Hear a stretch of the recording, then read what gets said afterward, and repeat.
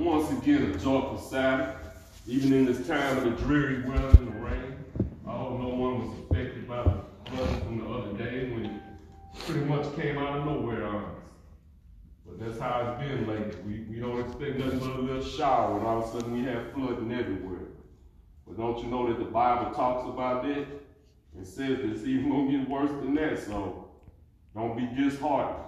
Just know that we're closer now to the coming of Yeshua HaMashiach, Jesus the Christ, than we was yesterday. I'm going to ask Pastor Chapman if he'll open us up with a word of prayer. Amen. Hallelujah. Amen. Gracious God, Father, thank you this morning. Father, for another holy Sabbath day. Lord, we thank you for the opportunity to be able to come in and praise and worship your name, Lord, to be able to spread the seed of your word one more time. So God bless us, use us, forgive us the sins, faults, and trespasses. Have the word to be able to reach someone today. We know that your word says, God, that your word will not return void. So God, as we put the word out, as we throw it out as seed, God, we know that it's going to fall on some good ground. So bless us today, God. Use us, forgive us, and have us to be ready on that great, grand, glorious day that you send your Son, Yeshua HaMashiach, Jesus Christ the Messiah, to come back to this earth, to gather your people together. And continue to equip us, Lord, to go out into this world, seeking and saving that which is lost. And we'll be sure, Lord, to give you all praise, glory, and honor for it all. It is in the wonderful name of your Son, Jesus, we pray. Amen. Amen. Amen. Once again, it's a joyful Sabbath. As we get ready to get into this week's lesson, lesson 8, it's called Creation. Genesis as the foundation. And as we talked about before, you have to go back to the beginning to understand some of the things that's even being said in the New Testament. And we're going to see that right off with our memory text. The memory text says, in the beginning was the Word, and the Word was with God, and the Word was God. He was in the beginning with God. All things were made through him, and without him, nothing was made. In him was life, and the life was the light of the men. And we know that is John 1:1. Just real quick, it says, in the beginning was the Word. So we know that that's a definite article that's going to be what's prevalent throughout the rest of this text. And it says that he was with God in the beginning. So we know he's talking about his son, Yeshua HaMashiach, Jesus the Christ. It was Jesus who went out there and did what God wanted done. It was through the Word. It says that God said, let there be, and it was created. Like I said last week, that's why I have no problem with the theory of the Big Bang Theory. It says that from one point of origin, everything was created. And we're going to talk about Darwin's theory of evolution and stuff in a few minutes when we get into the lesson. The first chapters of Genesis are foundational for the rest of Scripture. The major teaching or doctrine of the Bible have their source in these chapters.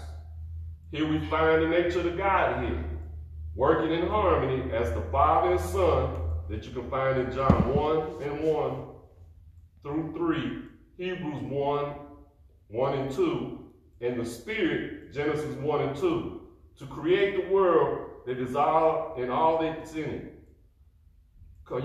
Culminating in humanity, Genesis also introduces us to the Sabbath, the origin of evil, the Messiah and the plans of redemption, the worldwide universal flood, the covenant, the dispersion of languages and the people, and the genealogies that prove that the framework for the biblical chronology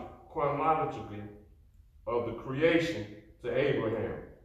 Finally, the power of God's spoken word, the nature of humanity, God's character, marriage between a man and a woman, stewardship of the earth and its resources, and a promised hope of a new creation. These are all based on the first chapters, which we will be studying this week and next. Now, the thing that I find, we went through all these things, and you know that you just find that in the first few chapters of Genesis. Then there's some others that he talks about later on that you'll see in the New Testament. But that's why reading the Old Testament is important. Something we have to realize. And it was brought to my attention that I was kind of taken back by this statement that was made. And there's many people that don't even know when Moses was, when David was, the order of which they came, Abraham, Jacob. And if you're not understanding that very basic principle to see how this thing is built, because remember, Jesus' bloodline was very important. When you first read in the New Testament, it shows you the genealogy. In Matthew, it goes back and it shows the whole genealogy, bloodline of Jesus. Why was that important? And then some people ask, what does that have to do with my salvation? Well, if you don't get a good timeline of how this thing is playing out, how can you even believe in Yeshua, the Christ? Because that's in the end. If you're not believing in him, in the word, what are you standing on?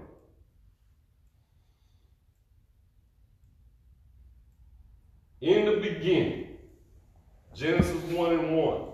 What deep truths are revealed here? And let's go to Genesis 1:1. And I hope you follow along in your Bibles as I'm doing this. Just don't sit there and just take my word for it. Let's read it together and see what the Bible is saying to us.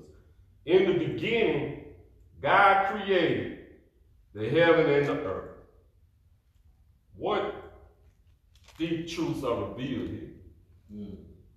And before we go any farther, there's going to be some words that we're going to be looking at. Sometimes it's going to say God created something. Then it's going to turn around and he said he made something. That's right. Created is something new. You cannot, it's not made out of anything else. To make something, you have to have something already. Like baking a cake, you have to have flour and eggs and milk, shortening and whatever you're adding to your cake. You already have to have those ingredients. You cannot create a cake. You make a cake. When it says that God created something, that means it was brand new. Then later on, you're going to see when he talks about like the sun and the moon, he took stuff that was already there and he made it. When he made man, he took some things, but it also says he created them in their image, but he made them out of the dust of the ground and the breath out of his nostrils. So catch the difference between something that's created, made out of nothing, and something that's made, which you have to have something here. The Bible opens with the most sublime and profound words. Words that are simple, but that simultaneously contain a deep, a measured depth, which when carefully studied. And I just found that out doing this lesson right here. I found out that when I really slowed up and started observing some things, I was trying to put some preconceived notions and things that I thought I knew. And when I started really slowing up and really reading some things and playing connect the dots, I found out that I missed a whole bunch of points in this first chapter. I missed a whole lot of stuff. In fact, the greatest question of philosophy regarding who we are, why are we here, and how we got here are answered by the first sentence of the Bible. We exist because God created us at a defined time in the past. We did not evolve out of nothing. Like I said before, we wasn't some green little ooze that got hit by lightning and it energized it, and all of a sudden we came forth from a ooze. We didn't come out of monkeys and animals, and we do not do the Darwin theory of evolution. Nor did we come in existence by chance. Because remember now, the Bible says that God knew you when you was even in your mother, before you was in your mother's womb. For no ultimate purpose and with no planned direction, as much as the contemporary scientific models of origin now teach. And here we go to our boy Darwin. Darwin's evolution is contrary to Scripture in every way, and attempts by some to harmonize it with the Bible makes Christians look silly. We also were created by God at an absolute point in time, in the beginning. This must mean that God existed prior to his beginning. That is, God existed before time was created and expressed in the daily cycle of evening and morning, in the months and the years, all marked by the relationship of the world to the sun and moon. This absolute beginning is echoed and and supported by other passages of Scripture which continually reaffirm the nature and the meaning of God's creative work. And that's what we read in John 1, 1 through 3. In the beginning, there was the Word, and the Word was with God. Read John 1, 1 through 3, and Hebrews 1 and 1 and verse 2. Who was the agent of creation? And we've already talked about it, but let's go read Hebrew 1 and 1 and 2. In the past, God spoke to our ancestors through the prophets at many times and in various ways. But in these last days, he's spoken to us by his Son, whom he appointed heir over all things, and through whom he also made the universe. So once again, we see that it was Yeshua HaMashiach, Jesus the Christ. Think about what it means that he also died on the cross. And really think about that. Here he was, created everything from the beginning of time, was in charge over everything, but had to come down here, give up his eternal part to come down here to be made in a man's image and walk a life, and then was asked to die for it. We got many people running around here right now wouldn't die for anything. Then we got some that want to die for everything because we have no regard of life. But Jesus' precious life, think about that. He was God's Son. But yet he went on that cross and died for us. The Bible teaches that Jesus was the agent of creation. The Bible says all things were made through him, and without him, nothing was made. And we know that's John 1, verse 3. Through Jesus, he made the world. The worlds. That's Hebrew 1, 1 and 2. Because all things have their origin in Jesus in the beginning, we can only have hope that in the end, he will complete what he has begun. Because he is the Alpha and the Omega, the first and the last. And we know that's Revelation 1 and 8 and Revelation 22, verse 13. What difference does it make to know that you were created by God? Imagine if you didn't believe that. How differently would you view yourself and others, and why? And really in this society we're living in, with all the atrocities that's going on right now, do you really believe that God created you? And if he created you, that means he had to create every other human being. But why is it that we can take out a life without a thought or without even a blink of an eye? We know the racial things that's going on, the racial profiling. We know the racial killing that happened in Georgia. He's not the only one. It's happening all over. And even if it's black on black crime or white on white crime. See, that's our problem now. We have no regards. Killing is killing. Once you kill somebody, it don't matter what the color of their skin was. The outcome is still the same. It's death. But we can take a life so quickly. Because sometimes I wonder, do we believe that we're made in God's image? You're going to kill God's image. For what? Most of the time, it's something that's so silly and stupid. How can you go up and shoot a security guard in the back of the head because he told you couldn't come in with a mask on? Do you really think God created you and that other human being? And I'm really talking to the Christians. Because we know that the evil, the ones that have not accepted, we don't know what they believe in, what's on their heart and mind, but you that's calling yourselves Christians, the called out ones, the ecclesia, you can kill somebody over a frivolous matter and not even blink. I think if we really believe that we are God's creation, that there would be something in you that would pause. And I'm not saying there's not times that you have to defend yourself, and I'm not talking about those times. I'm talking about all these senseless murders. because that's what it all is. The days of creation. In recent years, there's been a trend to view the creation week as non-literal, as a metaphor, or parable, or even a myth. This has arisen in the wake of the theory of evolution, which assumes long ages of time to account for the development of life on the planet Earth. What does the Bible teach in this subject? Why are there days of creation in Genesis 1 to be understood as literal and not figurative days? Real quick right now, before we get any farther into the lesson, there's some things that we kind of have to clear up about this word days. I kind of have a problem with what the author's getting ready to start talking about, because until the sun and moon was created, you didn't have a cycle of time. Before that, you had God. He's creating things.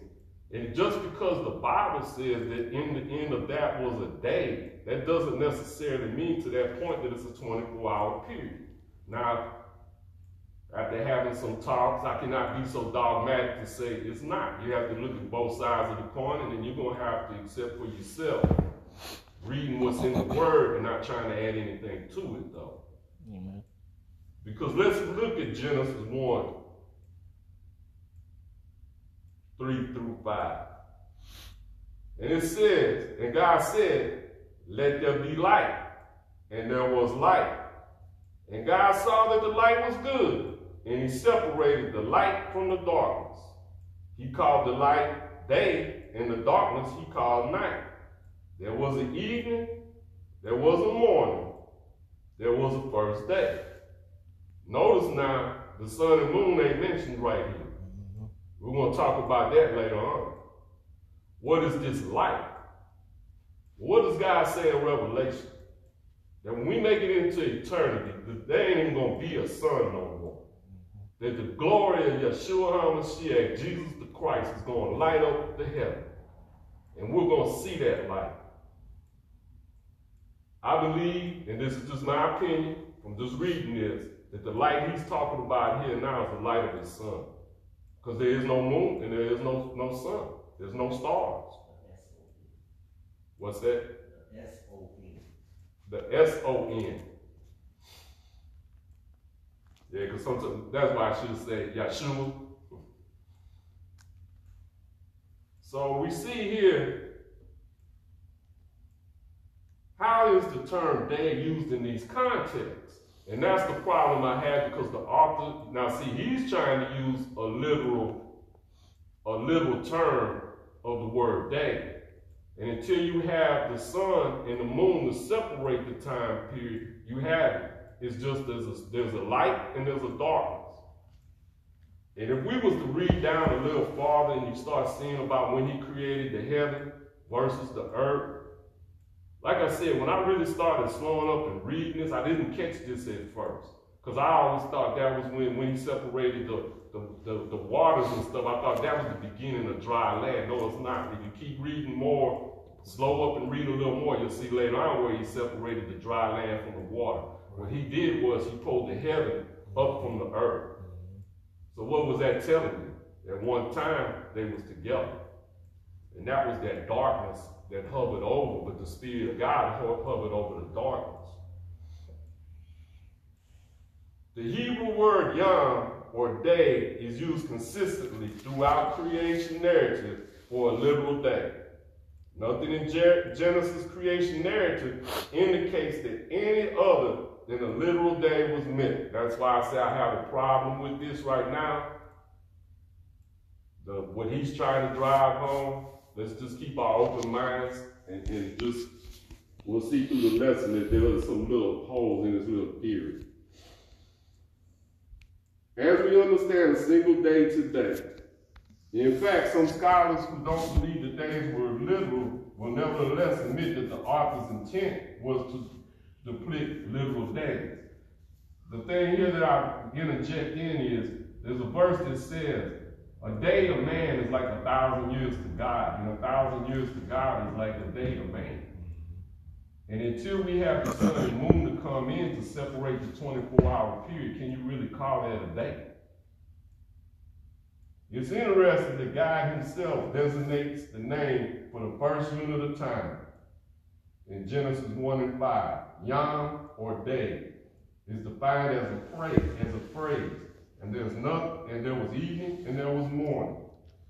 Now, real quick, just to give you some little Hebrew history and culture and stuff, how they tell time, they don't tell time like we do. When the sun goes down, that's the start of the new day. Mm-hmm. That's why, catch what it says.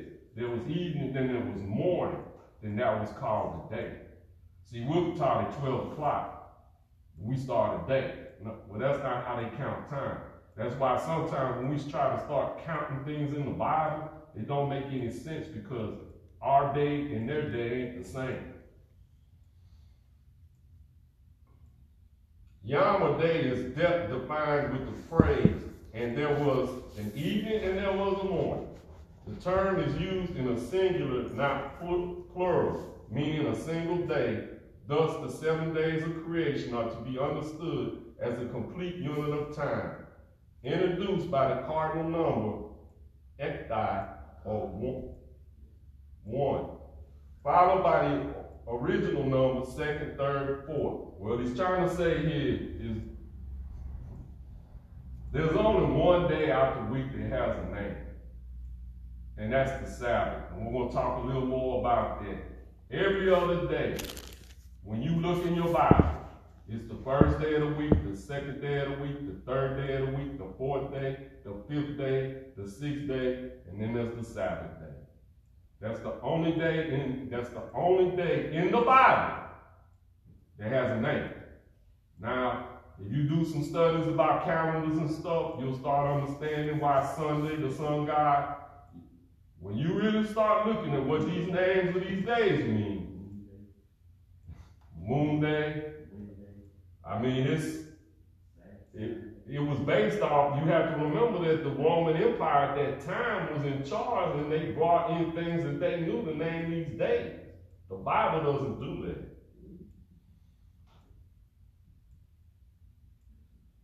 There is no indication in the use of terms or in the narrative form itself that there should be any gaps between the days. The 7 days of creation are, indeed, 7 days as we delinquent days today. Also, the literal nature of the day is taken for granted when God wrote with his own finger the fourth commandment, indicating that the basis for the 7-day Sabbath rest on the sequence of literal 7 days, creation week.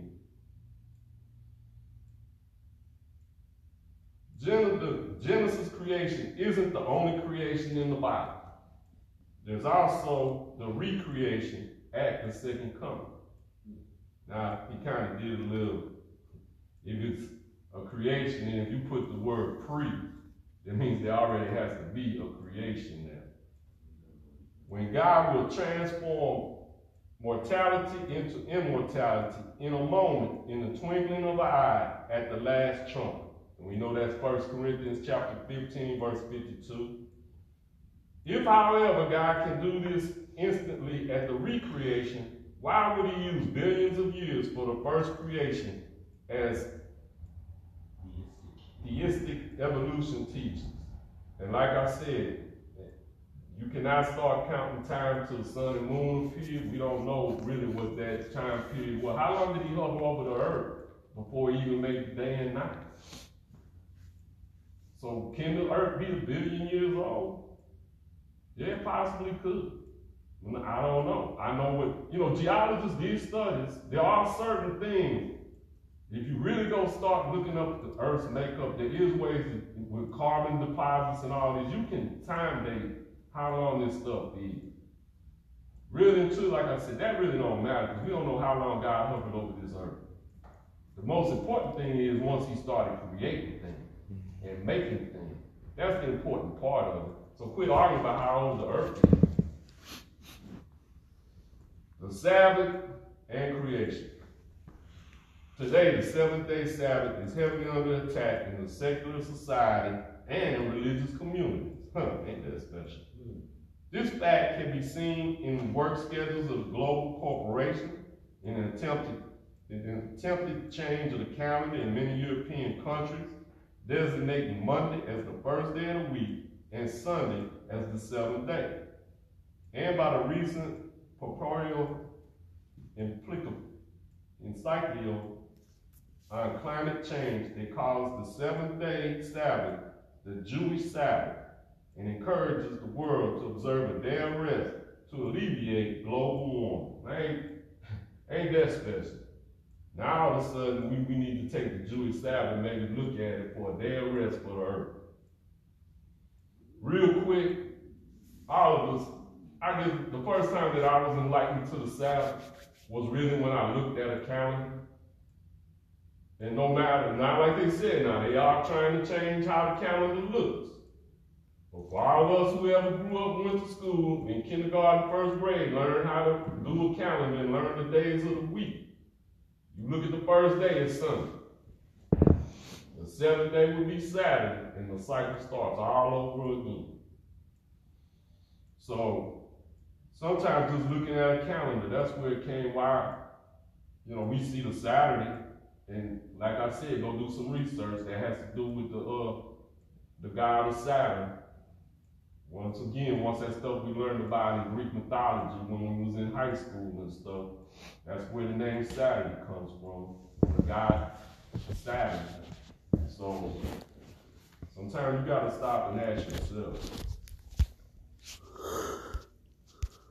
Read Genesis 2, 1 through 3, Exodus 8, 1, Mark 2 and 27, Revelation 14 and 7. How is the understanding of the creation week tied to the fourth commandment?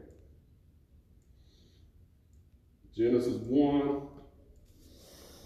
2, 1 through 3 says, Thus the heaven and earth were complete in their vast array. By the seventh day, God had finished his work he had been doing. And on the seventh day, he rested from all his work.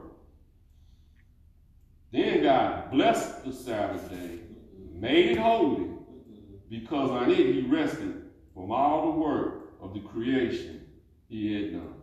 We'll get into that in just a minute. Now, this is where people start having problems with the Sabbath day. When we go to Exodus chapter 20, verse 8, because now God is talking to Moses, and Moses is going to go talk to the Israelite people. Remember the Sabbath day by keeping it holy. 6 days you shall labor and do all your work, but the seventh day is the Sabbath to the Lord your God. On it you shall do no work, neither you, nor your son or daughter, nor the female or male servants, nor your animals, nor any foreigner residing in your town. For in 6 days the Lord made the heaven and the earth, the sea, and all that is in them. But he rested on the seventh day. Therefore, the Lord blessed the Sabbath day, made it holy. Mark 2 and 27 says, yeah, let's go to the New Testament. Let's see what the one who created the day says about it. He then said to them, the Sabbath was not made for man. The Sabbath was made for man, not man for the Sabbath. Then he said to them, the Sabbath was made for man, not man for the Sabbath. So the Son, and I'll throw this one in because he said don't go this far, but I always like to. So the Son of Man is Lord, even of the Sabbath. Revelation 14 and 7. He said in a loud voice, fear God and give him glory, because the hour of judgment has come. Worship him who made the heaven and the earth, the sea, and the spring of the waters. How is the understanding of creation tied to the fourth commandment?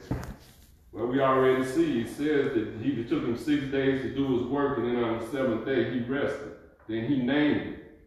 Now let's go back and look at Genesis chapter 2 and 1. And I really want to focus in on verse 3.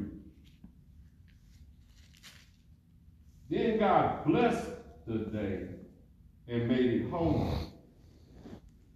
Let's just stop right there. Now, at this time, he created man, he created humans. But we don't see where he really started interacting with them until later on in chapter 2. And then in chapter 3, we see then. Right now, at this point, there's two people, Adam and Eve. And I find nowhere in Scripture that it says they were Hebrew. It just says they were a people. And he gave them this command. Not only did he give them the command, he also blessed it and made it holy. To make holy means you set apart from the rest. Now, one day you want to go to church and do whatever, but you cannot change what the Sabbath is. It's holy and blessed. In other words, there's blessings. We wonder why sometimes stuff is happening in our life. Some things are not happening in our life. But it says that it's blessed. Now, in Genesis in Exodus, when Moses is talking, when God's talking to Moses at first, he said, what's he telling him? What's the first word he used? Remember. To remember something that already had to be said. Then Moses had to go down and tell the people, remember the Sabbath day. So no, this law was not given first to the Israelites. It was first given to Adam and Eve, the mother and father of our creation, if you're calling yourself a follower of Yeshua HaMashiach, Jesus the Christ. Amen. And even if you don't claim, guess what? They're still the mother and father of all the rest of humanity. That was given to them. Then they had to remind the Israelites, because remember now, when they're coming out of Exodus, and this is another problem we had, you have to remember, you almost have to read Genesis, Exodus, and Joshua in order to get the timeline going on here. Because all this good stuff happened to God's people through Abraham, Jacob, Joseph, all these people here, you see leading up, and then Joseph brought them into Egypt when the famine was getting ready to happen. They were there for 400 years. They was in slavery. Then God finally said, let my people go. He sent Moses to go bring his people out. Now, if they would have been murmuring and complaining, they would have made the trip in 40 days, but instead it turned into 40 years.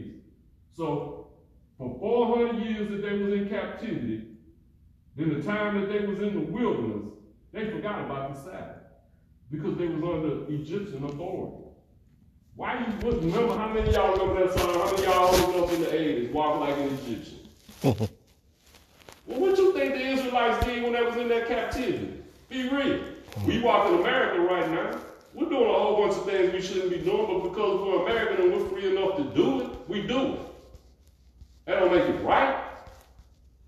So he had to tell them, remember what I told Adam and Eve.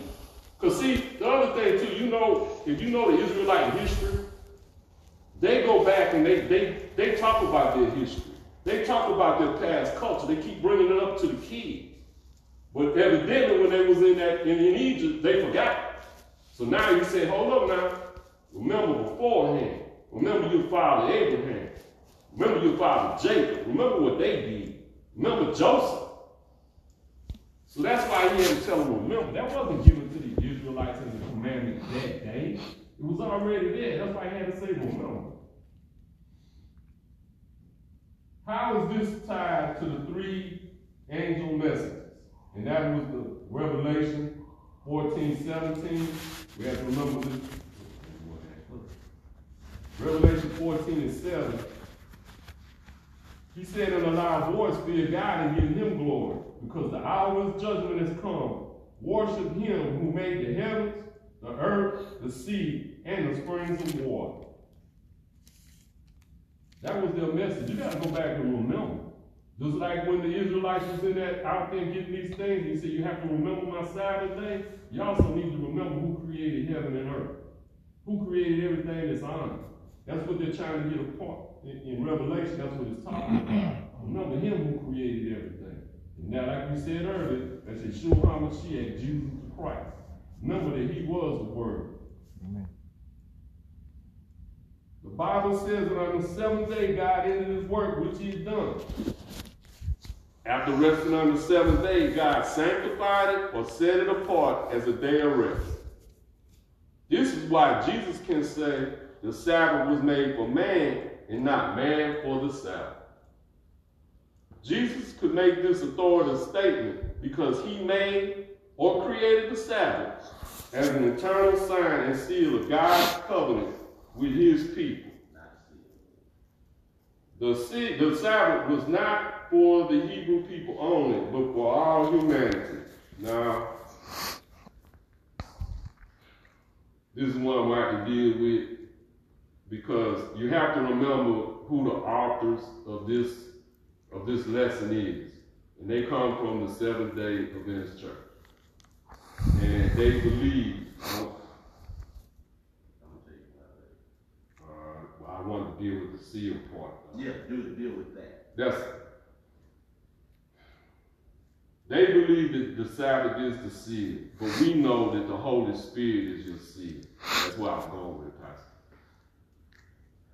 The seal is the Holy Spirit, not a day. Because hold up now, because that's why I say sometimes they shoot holes in their own canoe. Because you just said the Sabbath was made for man and not man for the Sabbath. So that has nothing to do with the seal. The seal is the Holy Spirit.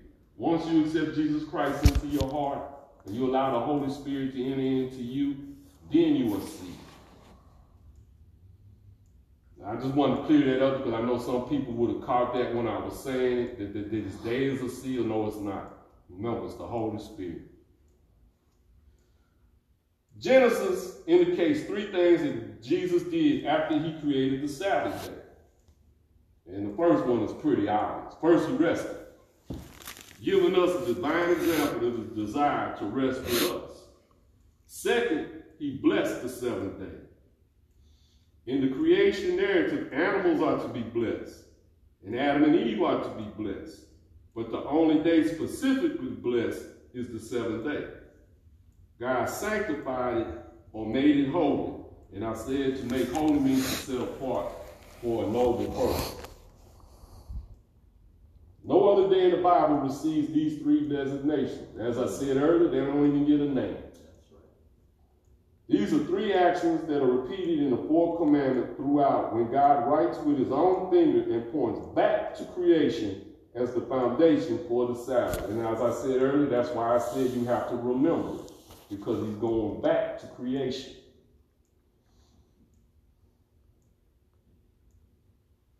Next, creation and marriage.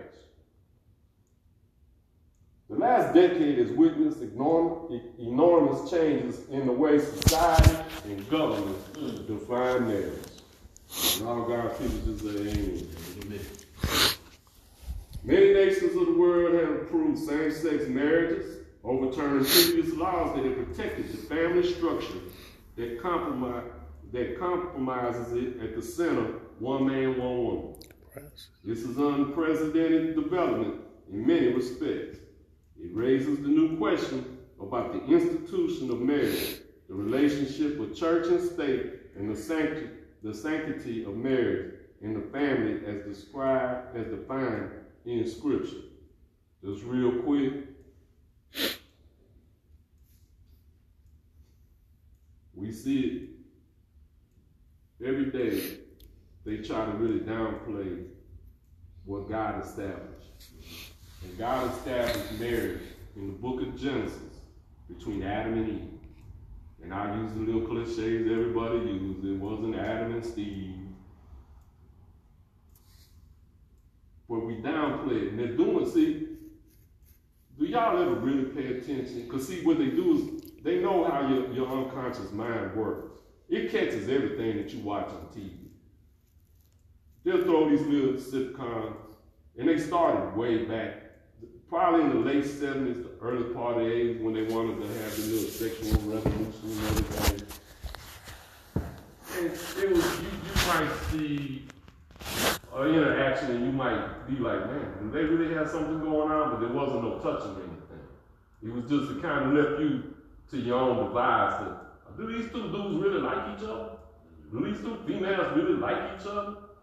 Well, then it went from there where it's all right for y'all to touch each other in inappropriate ways. Then they took it a step farther. They started letting them hold hands and stuff. Then we went to the kissing. Then it went to laying in bed. Now, ain't no telling what you might say. But see how they primed you? And in each generation, we thought it was all right.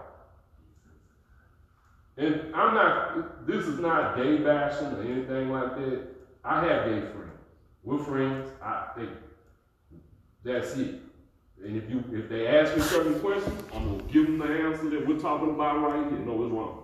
Same-sex marriage is wrong. I got to just be point blank. But I don't try to treat them different or anything. You know, I got to love them as a human being. Because remember what God said. God don't hate them for being gay. He hates the gay acts that they perform. He said because he loves everybody. It's just the consequences of your action is going to determine what the judgment is in Revelation. When he comes back that second time, that's when we're judged on. It's not because of the person, it's because of what we do. And we can do that across the board for everything. Just because you like women and stuff, but you're having sex with other women, God ain't happy with that either. Amen. And I mean, we just got to be fair. Anything that is a sin in God's eye, and I want to say that again, a sin in God's eye, not our eyes. If it's in the Bible and he calls it a sin, it's a sin. That's what God hates. And see, that's why now that's why there is the gay bashing and stuff. That's why all this hatred is going on. Because see, we're still hating the person. But what did he say in his word? Didn't he say that the powers of principality and high and wicked places? It's not flesh and blood. It's the things behind all of this that's causing these same-sex marriages and all that. Don't you know that's demonic? But here we are. We're downplayed. Us Christians, followers of Christ, the way. Because I'm a follower of the way. I'm a follower of the way, Yeshua HaMashiach, Jesus the Christ. That's what I call myself. Here we are. We can just start letting this stuff go. It's not, like I said, we don't have to hate, but you do have to say what the Bible says. And as long as you stand on that, I can't water my conversation down. And I've had a few of them ask me the question. And I gave them the answer. We're still friends, but they know how I stand. Also, I even remember my wife had she came to the house all the time for holidays and stuff. I mean, yeah. But there's certain things that you can bring your friend, but there's certain y'all better act like friends. You're not gonna do all that stuff in the house. Now, if I go to your house and you do it, I have to go. I either stay and watch it or I leave. But in my house, just like they made that commandment for me in my house, this is how we have to act when you come to my house. And if you act like this, you can come to every holiday, every gathering, every barbecue we have, as long as you act this way. But they knew this, and that's how they act. And that's all we have to do with this stuff. Is just say what the Bible says.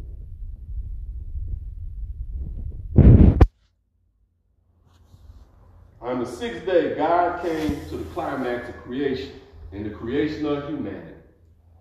It is fascinating that the plural is used for God in Genesis 1:26. Let us make man in our image. Now, real quick, what is an image? It's how you perceive something. That's an image.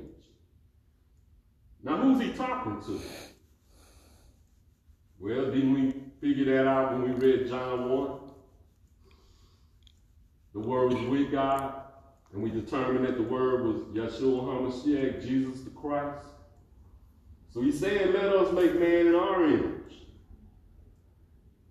All the persons of the triune Godhead in loving relationship with each other now create the divinely instituted human relationship of marriage on earth. In the image of God, he created them, both male and female. Now check this out. Really, that's why you say you got to read stuff slow to catch something. In the image of God, he. So who created in the image of God? It wasn't God. It was Yeshua HaMashiach, Jesus the Christ, created man and woman in the image of God. Well, what's God's image? Love. That's the image, not the color of the skin, not the physical attributes. That's not what he's saying. But see, for so long, that's what we think. That's why everybody got to prove a black Jesus, white Jesus. Don't you know, we talk about Arab countries and stuff, they're going to be kind of brown skinned.